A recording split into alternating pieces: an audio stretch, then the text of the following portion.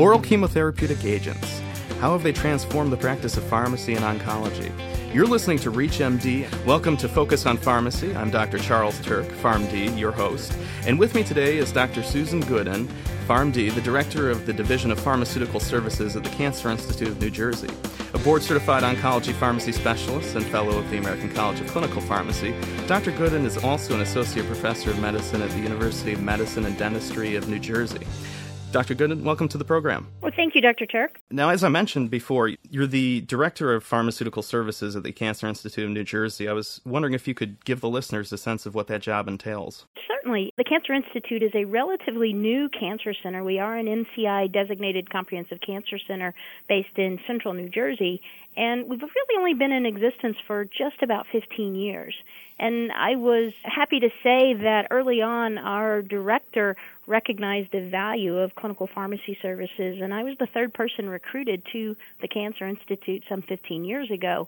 So it was really here at the ground level to get pharmacy services started, which was an enormous opportunity for me, as well as I think for the patients that we take care of here at the Cancer Institute. And as such, was able to build that pharmaceutical services and actually pharmaceutical sciences department into what we do today, which is typically the ideas that folks have about what pharmacists do. Certainly we provide dispensing of medications, but in our center we have the opportunity to do quite a bit more than that. We interact with all of our patients that come into our ambulatory clinic every day. Every patient that comes in to see or to receive chemotherapy or to receive treatment actually does see a clinical pharmacist who reviews their medication profile, who goes through their treatments, counsels the patients on their medications, side effects.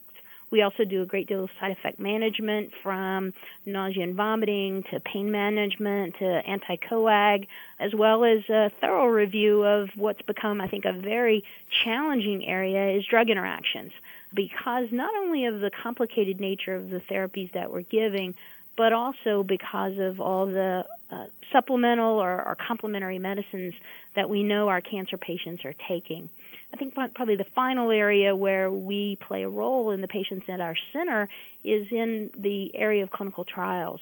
We certainly fulfill that standard role of investigational drug dispensing, but again, we go sort of that extra step, and again, all of those patients have thorough med histories, medication reviews with the pharmacist.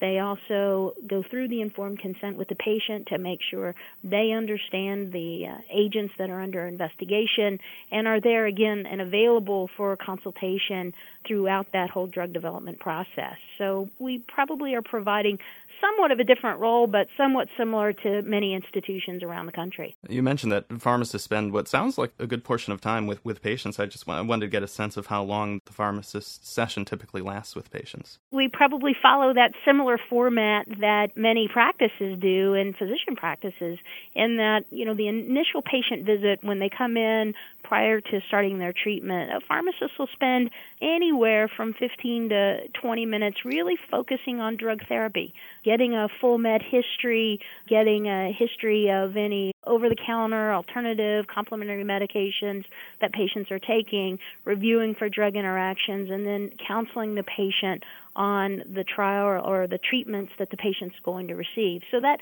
initial visit probably is somewhere to 15 to 20 minutes. Follow-up visits can certainly take half that time, because these patients are in sometimes on a weekly basis, sometimes on an every 3-week basis, and it certainly depends upon the schedule of treatment. But on those follow-up visits, we probably spend anywhere 5 to 10 minutes or more as needed, and then our patients do have access to the pharmacist even once they've gone home to call to ask questions.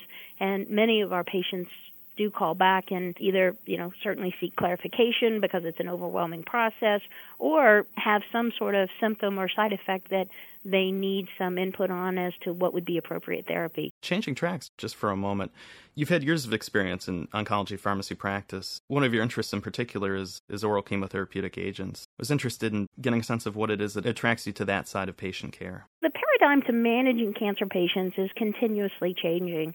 When I came into practice a few years ago, the concept of putting patients in the hospital to treat their cancer was really the way we managed them. And we were really just transitioning into that ambulatory treatment, making sure that patients could continue working, quality of life, all those things associated with the ambulatory care of patients.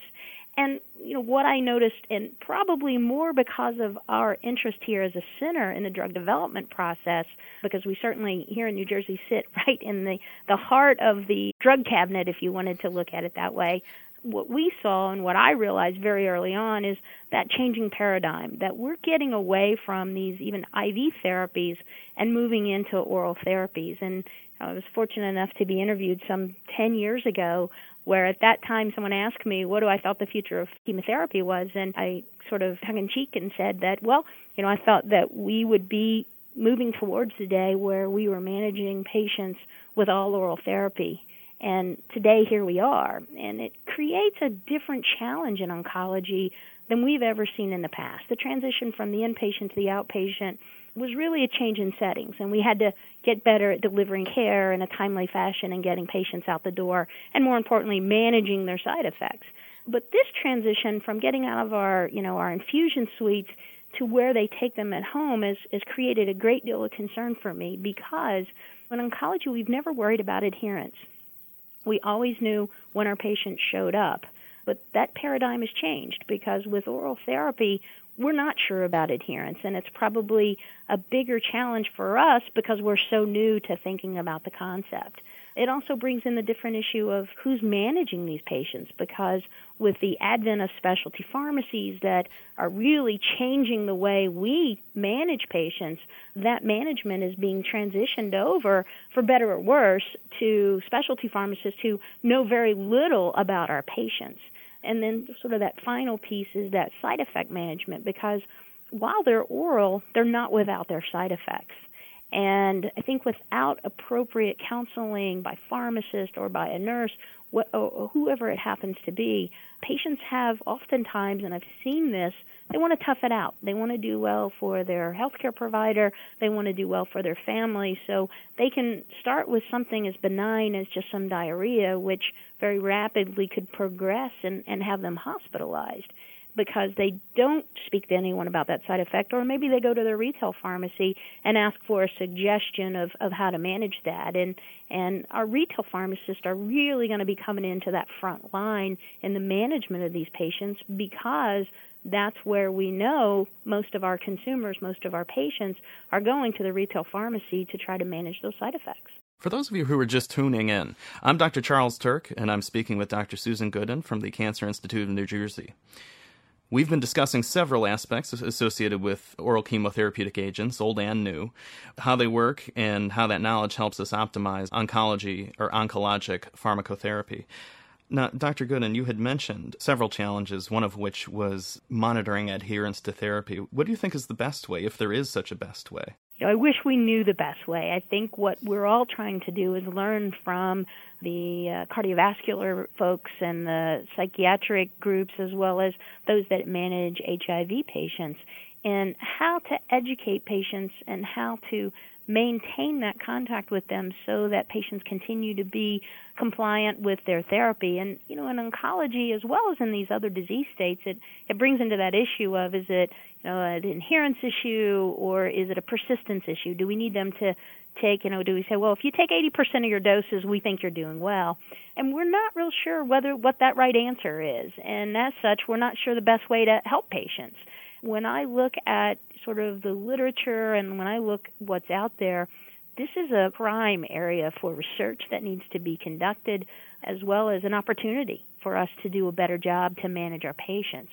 So while certainly the traditional pill counts that we've done in the past, diaries, those sorts of things are certainly somewhat helpful, we're still struggling with what the best model is in order to assure that our patients are taking the medications as directed, first of all, and then secondly, are taking and continuing to take them, or even modifying their dose when side effects occur. So there is no great model. We're still trying to define the best model, and I'm not sure that I could define that for you today. But what I can say is it's a fantastic opportunity for research, for pharmacists, for nurses, and for physicians to better understand what makes their patients decide to take or to not take their therapies. What are some of the characteristics you look for? Are there any telltale signs of adherence or non-adherence, predictors? The biggest thing that we know of at this point are side effect management. Again, an opportunity for pharmacists, for nurses to really help our patients. We know, and there's been in oncology, the biggest area where we've looked at this is in long-term treatment or the 5-year follow-up of women with breast cancer. We know that the use of a drug like tamoxifen or one of the newer agents, anastrozole or letrozole, both can result in a decrease in recurrence of the disease if these patients take these medications for the 5-year period. And what the recent data is telling us is the reasons why patients don't take them or are not compliant with their therapy really has to do with side effects. And so I think that's where we as healthcare professionals have to sit with our patients and spend that time helping them to understand what we expect to occur, meaning the side effects, and having a discussion with them, and then also talking with them about managing or coping with those side effects, because it really becomes a risk versus benefit profile that I think our patients have to understand. I think too often in oncology with intravenous agents, we often talk amongst ourselves as healthcare professionals about the risk-benefit profile, and then we try to articulate that to our patients. But I don't think we do as good a job with oral therapy because it's so easy to write a prescription and send the patient out the door. And we have to spend that time, at that time of writing the script or somewhere in that process, having a discussion about that risk-benefit profile, about the side effects that are going to occur, and then provide them with mechanisms or therapies that might help them manage or cope with those side effects. But I think in regards to sort of globally, the side effect management is the biggest piece. Other areas that people have talked about are certainly the cost. These newer agents are extremely expensive. Now, are they more expensive than the IV agents that we give in our clinics? Not clear. There are some small pharmacoeconomic studies that have been performed, and it appears that they actually, while they are expensive to the patient, they actually are cheaper than bringing the patient into an infusion clinic and giving them an IV medication. So it's really a shift in who's paying is really where the cost is being, I think, more shocking to the patients. But cost has certainly been listed as another barrier to dealing with compliance in this patient population. Dr. Susan Goodin has been our guest in our discussion of oral chemotherapeutic medications. Susan, thank you so much for joining us. Thank you, Dr. Tim. I'm Dr. Charles Turck, and you've been listening to Focus on Pharmacy on ReachMD, the channel for medical professionals. To comment or listen to our full library of podcasts, visit us at reachmd.com. Register with the promo code RADIO and receive 6 months free streaming for your home or office. Thanks for listening.